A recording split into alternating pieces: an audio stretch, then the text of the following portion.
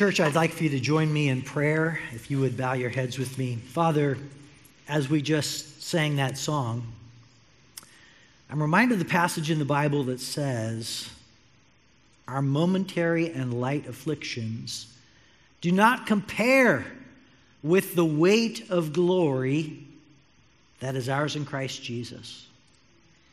We choose right now to give momentary and light afflictions to you. Whatever those things are that are burdensome right now, that weigh heavy upon us, we give to you.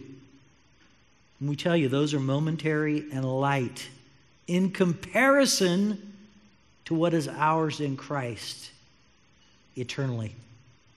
We take that to the bank today, Lord, and we thank you that that is your perspective and therefore our perspective. And we choose to live out of that. We pray this in Christ's name. And all God's people said, amen. Keep your fingers in the book of James today. We're going to be in the book of James. And I'm starting a new series. I'd like to open with a story. Several years ago, pre-COVID, a routine flight took off from LAX, headed to Honolulu, Hawaii. You can imagine all the people on the plane. They're excited to go to their tropical paradise, can't wait for some vacation. Partway through the flight, a man asked for something simple, a blanket. Stewardess came to him and said, "Be happy to give that to you." She pulls it off the cart and says, "That'll be $12, please." He says, "$12 for the blanket?" She says, "Sir, I don't set the policies, but it's $12 for the blanket." And he said, "You cannot expect to charge me $12 for a blanket when it's this cold in the cabin. I expect that for free." "Sorry, sir, I don't make the policies. It's $12. You have your credit card." He won't give it up. And it just keeps going to the spot where the stewardess actually calls headquarters for Hawaiian Airlines, get somebody on the phone with him. I don't know if they used back in the day, one of the ones that was, behind the headrest, that he got that one, or if they brought him a phone of some kind. But anyway, he's talking to HQ, and they're trying to explain to him, this is our policy, and he says these words, "I don't know about this, but I think somebody should be taken to the woodshed over that." That was enough. Plane turns around, comes back, lands in LAX to deplane one passenger, and 2 hours later, the plane takes off. I guess the good news is he got on another plane the next day, and I'm hoping for the sake of all the other people on the plane, it was a little bit warmer that day. I'm hoping. That man did not get up that morning and expect that he was going to go to war over a $12 blanket. I can guarantee you the stewardess didn't get up that morning, get on the plane, and say, "I think the plane's probably going to turn around in midair and come back." You don't get up and plan those things. Oftentimes, conflict comes out of thin air. To be human is to experience conflict. It happens all the time in our lives, or the potential for conflict happens all the time in our lives in various ways, and you're likely going to face some aspect of potential conflict today or tomorrow or this week. It's just on its way, and that's the human condition. It probably doesn't surprise many of you that conflict is all over the Bible. All over the Bible. Conflict, conflict, conflict. Let me paint the story of just a few of those just to make my point. The church is just barely formed, and you've got the church that's beginning to kind of take root and take off. And one of the things that the church did very early on is it cared for those that were less fortunate. In this case, widows were the ones that were being cared for, and they provided a food service to them. Sounds like something a church would do today. Well, in Acts chapter 6, there is the allegation that the distribution of food is not being done. I've got a little picture for you to see here of the food distribution in Acts 6. There they are, a snapshot from days of past. And there they are with the struggle of, again, the widows saying there's an inequality in the distribution of food because some ethnic groups are not getting fed as well as others or as properly as others. And guess what? That's where the deacons actually form in the book of Acts to take care of that in an equitable way. Conflict right there. The Bible goes on, there's a little bit later, one of the greatest meltdowns relationally in the scriptures is between two guys we know and love, Paul and Barnabas. Here's another snapshot of them, a little different photographer who got that one. And here's the problem. They go on their first missionary journey. They're trusting God the whole time for this, and they decide to take along the young John Mark. He's a young believer. He's young himself, probably in his teens or maybe early 20s. They take him on the first missionary journey, and guess what? He tubes out.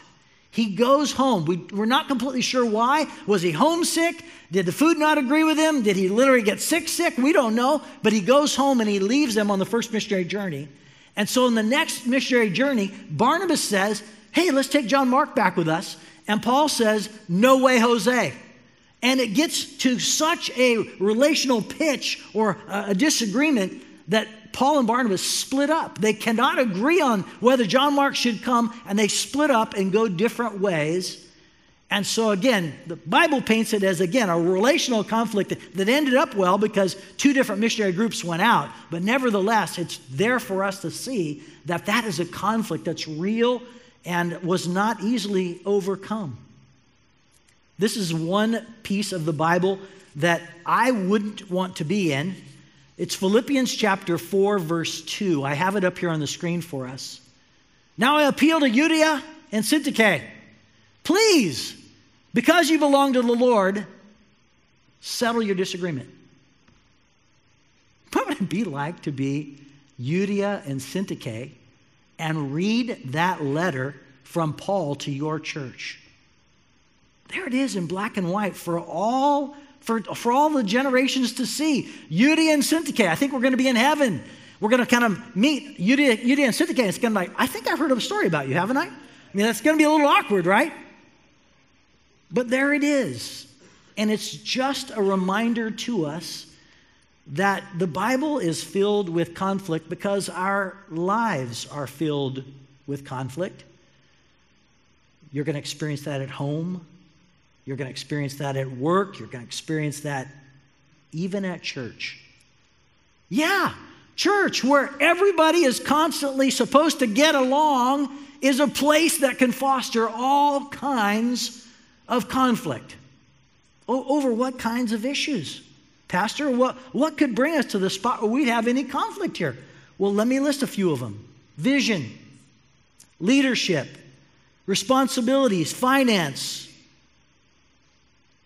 Yeah, politics, worship styles, staffing, children's education, building issues.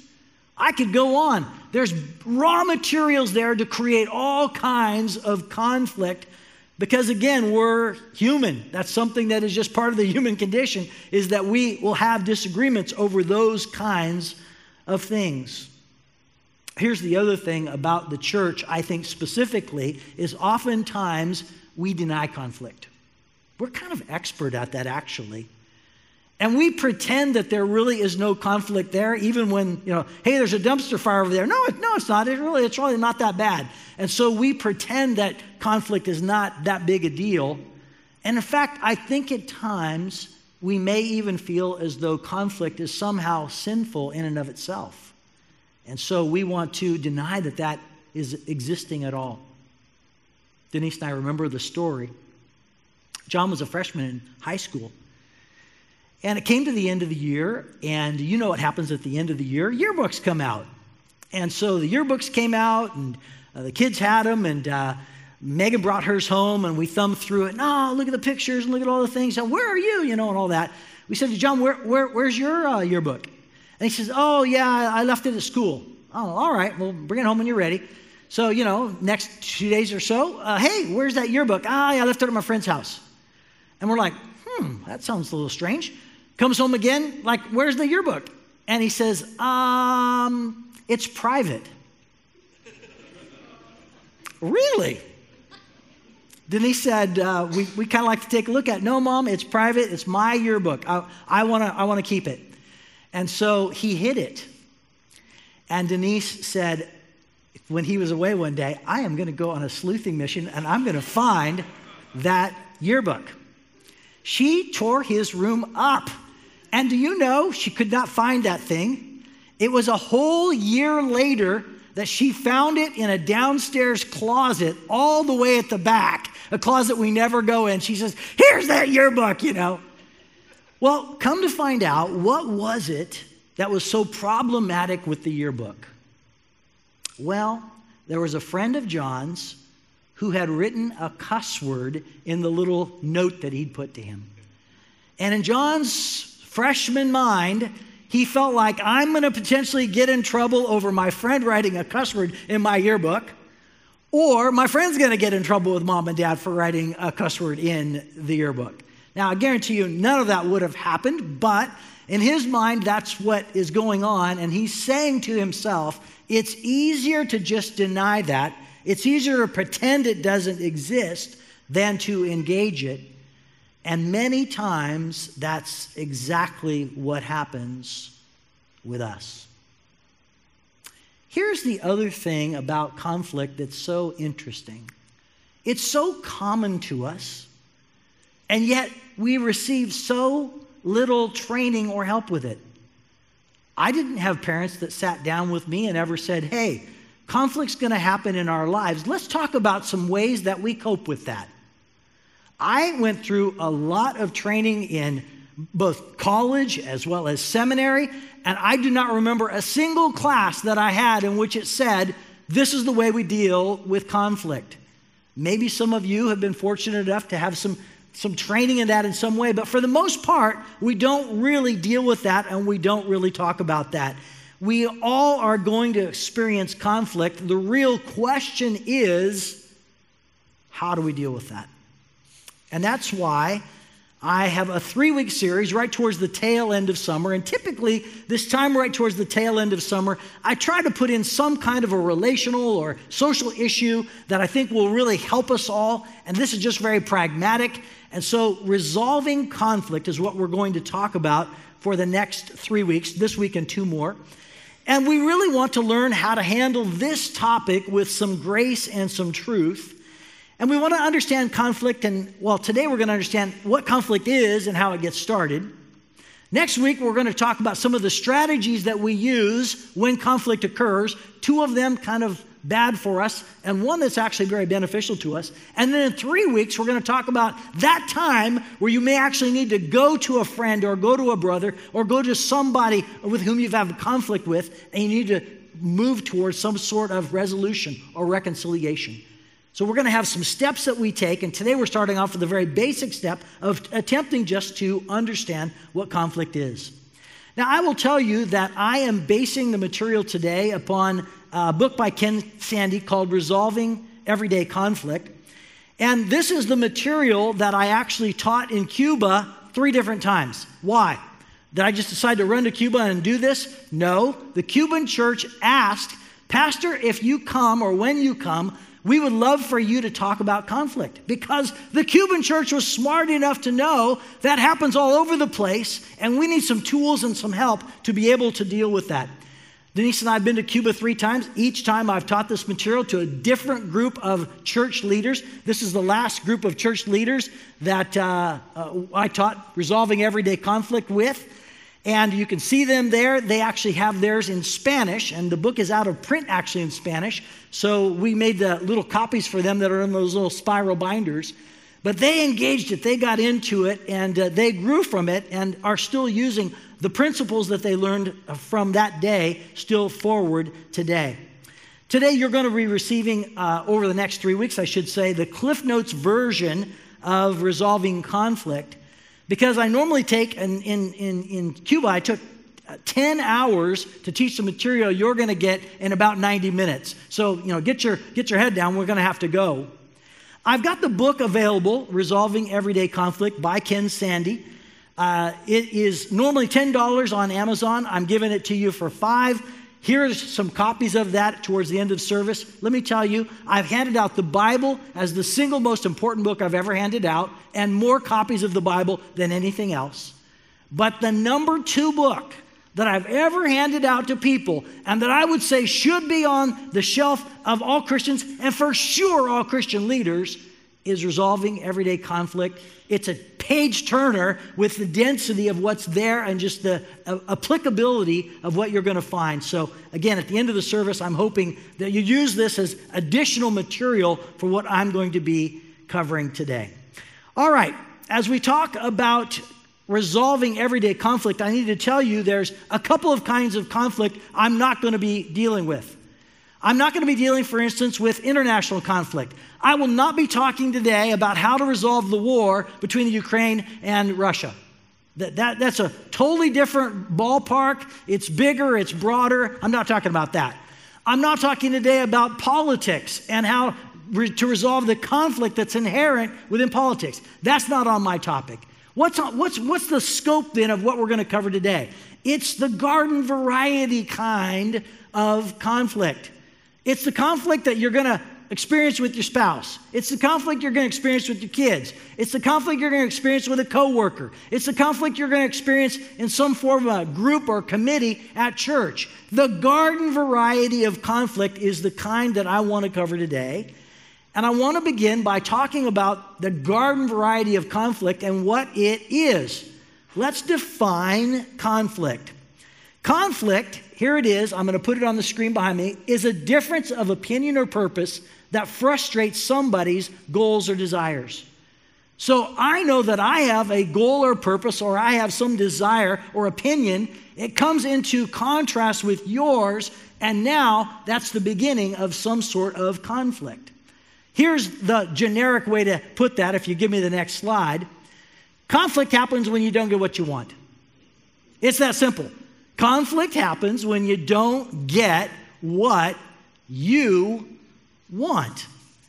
And in fact, I think that's exactly what the book of James says. James chapter 4, one of the most important verses that we would have dealing with conflict. Here it is. It's the next slide. James chapter 4, what causes fights and quarrels among you? Don't they come from your desires that battle within you? You desire but do not have, so you kill. You covet but you can't get what you want, so you quarrel and fight. You do not have because you do not ask God. And so James is telling us there, we know where conflict comes from. It's these desires that bubble up on the inside of us, and therefore we have quarrels and fights over what we don't get. And he says, again, it's because you're not asking God for that. And the point he's giving to us here is we know that that's on the inside of what's going on. There's other parts of the Bible that tell us, therefore, what do you do when that happens? And that's what we're going to be covering today and in the coming weeks. Conflict happens when our self-will cooperates with messages like this. Well, I can have whatever I want. In fact, I should have whatever I want. And so on the inside of us, there's these passions that begin to inflame us. It's part of every life, it's part of every ministry that the potential for conflict is there.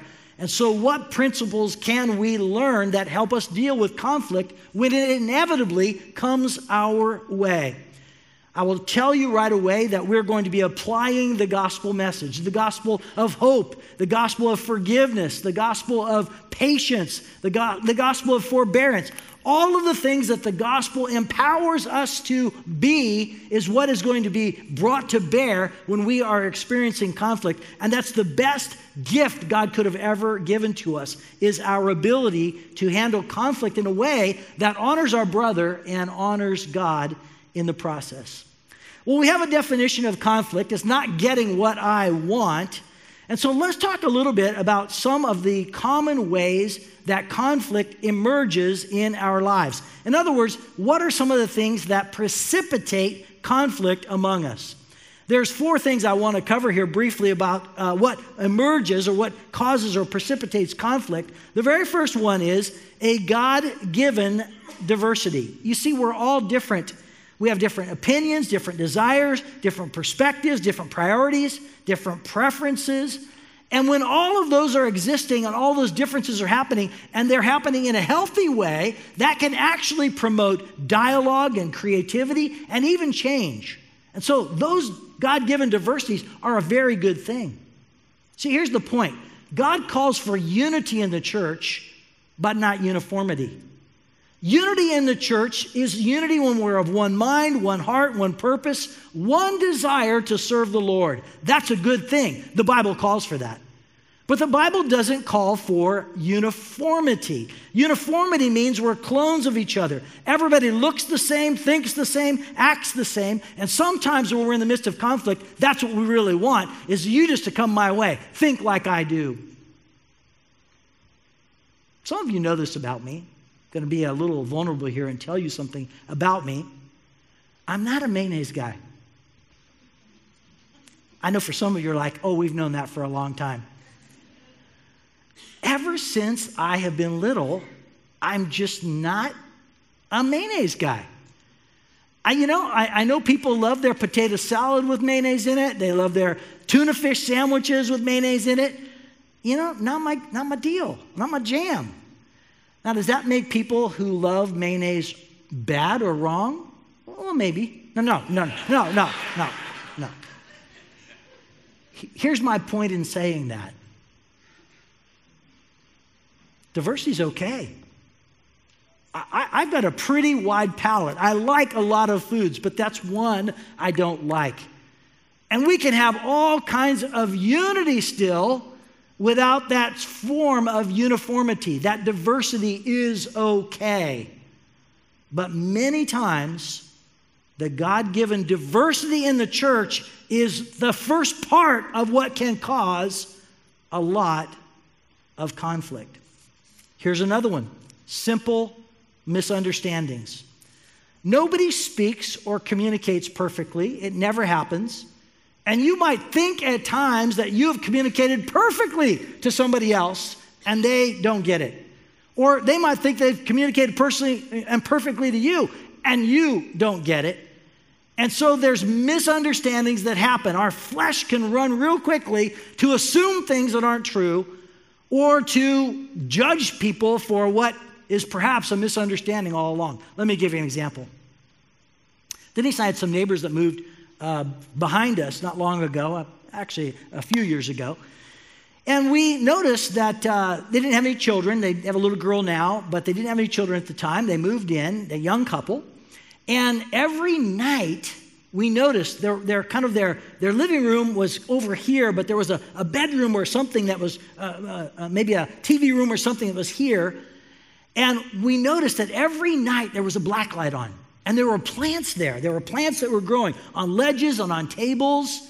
And Denise and I were like, black light. I mean, what is going on with that? And, they happen night after night after night. I said, there's one solution to this. They're growing pot. I mean, you kidding me? They're growing pot over in the house, And I can't remember if it was legal in our state yet or not. But anyway, that's a whole nother story. I was like, they're growing pot.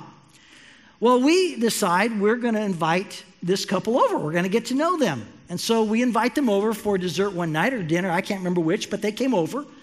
And, we're just talking along and, we're just kind of getting to know each other pretty well. And we said, what are some things you like to do? Well, I like to actually grow things.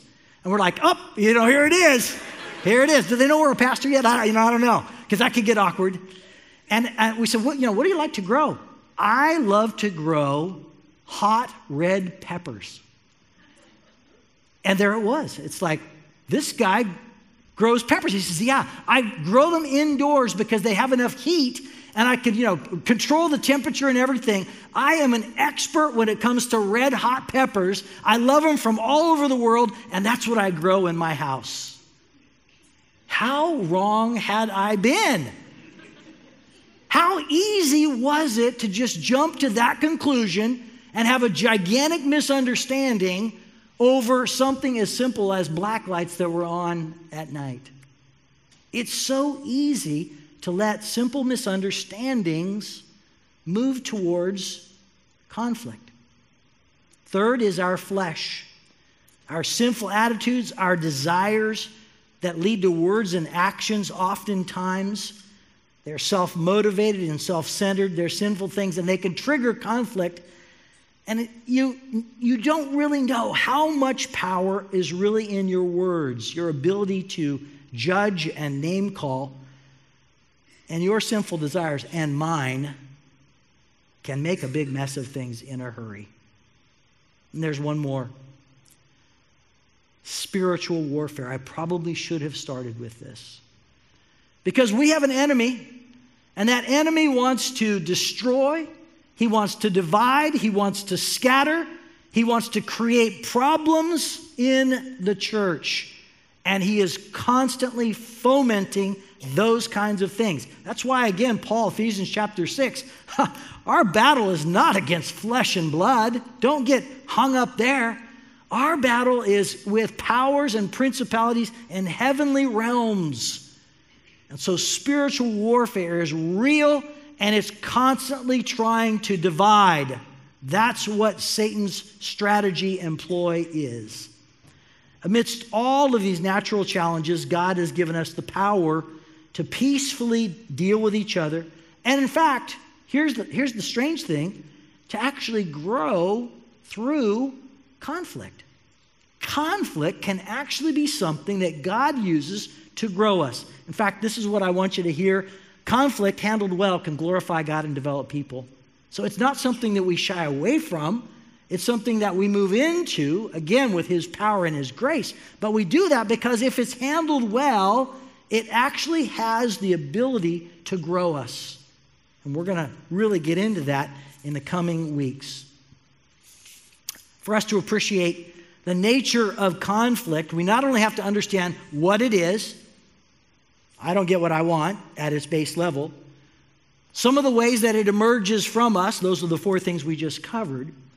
But we also have to understand how it takes off, how it begins to overtake us. And it usually doesn't happen until we have conflict that's occurred and we sit on it a while and we think about it for a while and we feel the hurt of the words or the hurt of the actions. And when it's kind of been perking with us for a while is when it usually can take off and grow in even bigger ways. And oftentimes, again, it's left unaddressed. We just feel the depth of the hurt of that. The book and I want to tell you today that it grows, conflict grows through 3 stages. Starts with a spark, then it has some gasoline, and it results in a gigantic fire. So that's the order, spark, gasoline, fire. Let me cover each one of those. First, it starts with a spark, wanting different things. And, again, we're back to the diversity again. We can all want some different things, but that can be the starting of the spark. You want to rest, I want to, go out and play. You want vanilla, I want chocolate. You want to save, I want to spend. All those differences can be what starts the process of a spark. I'm going to tell you a story here and kind of carry it over all 3 aspects of the growth of conflict. And the story comes from Greece, something happening today, right now in Greece. And I have a photograph here of Greece on a beautiful sands of an island, and a Greek island. And what's happening here is people are rushing there, again, to get their sun fix from all over the world, as well as some Greeks there too. And what happened was the Greek government is in a little bit of a financial crisis, so they're trying to make some money. So they actually leased part of the sand to hotels that could put out these little stands and cabanas and then rent them out to tourists for $100 a day. Now here's where the spark starts. There are some Greeks that, have been to the beaches for a long time, and they start going to the beaches and finding out there's not any free space. There's not a space available for them to just put down their towel and enjoy the sun on the beach for the day. And so that is the spark of the whole conflict. It's the beginnings of it. The hotel owners and the hotel staff want one thing, and those that are coming to look for some free beach space want something else. So what's stage 2? Stage 2 is the gasoline. Our selfishness and our pride drives our reactions. Here's what happens when gasoline is put on the spark. Usually we entrench in ways and we're like, you know what, I'm just right and she's an idiot. That's what's usually happening on the inside of us, is we're like, you know, I just see this entirely from my own perspective. Back to my example again of the gasoline that's put upon the spark. The locals got angry with the hotels because they called them profit mongers. They got angry even with the guests and the hotel staff. The hotels dug in their heels and said, hey, we paid the government for this, and I know we might have encroached a little bit more, but we paid the government for this, and we're in the right to put up our cabanas. When the gas is poured on the spark, there's little willingness to understand or negotiate. It just becomes an aspect of winning. And unless we deal with that quickly, it will result in a fire. And that's the third phase of the growth of conflict, is a fire. We fail to respond properly, and we allow our sinful actions to continue dealing with our words and our actions that causes ultimately destruction. We say things, we do things that bring destruction. And this is almost 100% of the time. What you'll notice is that there is a destruction of relationship. Relationship is what suffers when conflict is left unaddressed and it grows into a fire. There's some aspect of relationship that is destroyed in the process. Would you listen to what James chapter 3 says? James chapter 3, the tongue also is a fire, a world of evil among the parts of the body. It corrupts the whole body, sets the whole course of one's life on fire, and is itself set on fire by hell. And he's saying that little muscle in your mouth is something that has the ability to spread massive fire and destruction. At the stage in which fire is occurring, usually the tongue is involved and it's causing destruction and it's causing damage with the people that are in its path. Back to our story again of Greece. In Greece, it turned ugly because it was not just resolved peaceably. It ends up resulting in the next picture that I have, demonstrations. So people run out with the signs and they're wanting to be a part of the group called Save the Beaches. And so here they are out on the beaches confronting all of the guests and the residents with their desire for free beach space. And in fact, the media picks it up and they're calling them the free beachers. And so they're wanting the free beach space. And so that's getting picked up in the story of the newspaper. And all of this is resulting in bad blood. All of it's resulting in the restaurants and the hotels that are angry with the protesters and the people that are there on tourism vacation. They're caught in the middle of that. They want no part of that. And so it just devolves into this chaotic mess. Now imagine if that could have been handled differently at the point at which the spark occurred. Imagine if maybe peaceably the hotel owners had been approached and said, hey, we're just trying to find some free beach space. And imagine if those hotel owners would have said, you know what, hey, we only paid the government for this portion, and there really is merit in having some free beach space available. Let's make sure that happens. But that's not where it ends. And in fact, I think it's still being litigated today. That's where it's obviously going to end at times too. It's being litigated. And the conflict has gotten very huge, very large, very grand. As we come to a close today, I want you to see how prevalent conflict really is. And how, if left unaddressed, it grows once it arrives. Next week, we're going to be covering some of the common ways that we deal with conflict. So we've warmed up and kind of gotten to the framework together today, and we'll begin to deal with that next week. But for today, let's remember something, and I want you to remember the gospel. Because this is the gospel message. The gospel message is we had a gigantic conflict with God. In fact, we told God, I want no part of you. I don't care about your law. I don't care about your ways. I don't care what you think. And we went the other way to pursue what we wanted. Even though we spit in God's face, He continued to love. And He broke through all of our rebellion with His Son Jesus, who was ready to forgive, but also do even more, to actually change.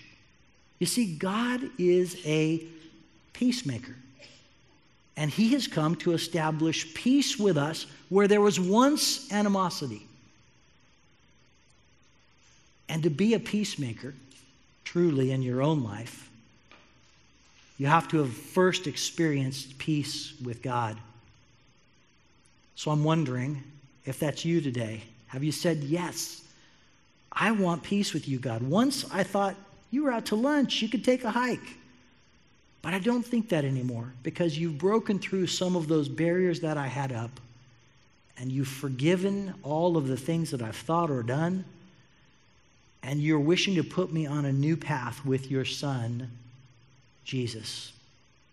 You can't become a true peacemaker until you have peace that has flooded into your life from our Lord. Here's what I want you to hear. Conflict is common, but peacemaking is God's plan through Jesus. Let's pray. Lord, we acknowledge today something that is part and parcel of the human experience. We are individuals that are going to experience conflict. That's not surprising to you. In fact, you've done something about that. You have come in order to give us peace with your Son Jesus. And you wish for conflict to be handled in a healthy way within your body as really a testimony to the world that we are people that don't have to remain angry with each other, but there could be restoration, just like there was with you. Lord, we acknowledge that today, and we ask in coming weeks that you're going to continue to plow up our hearts that we might be people that are better able to provide peace in situations where it's hard. Rest upon us today towards that end, Lord. We give you our lives, we give you our hearts, and ask you, conform those to the image of Jesus, your Son. And it's in his name we pray. Amen.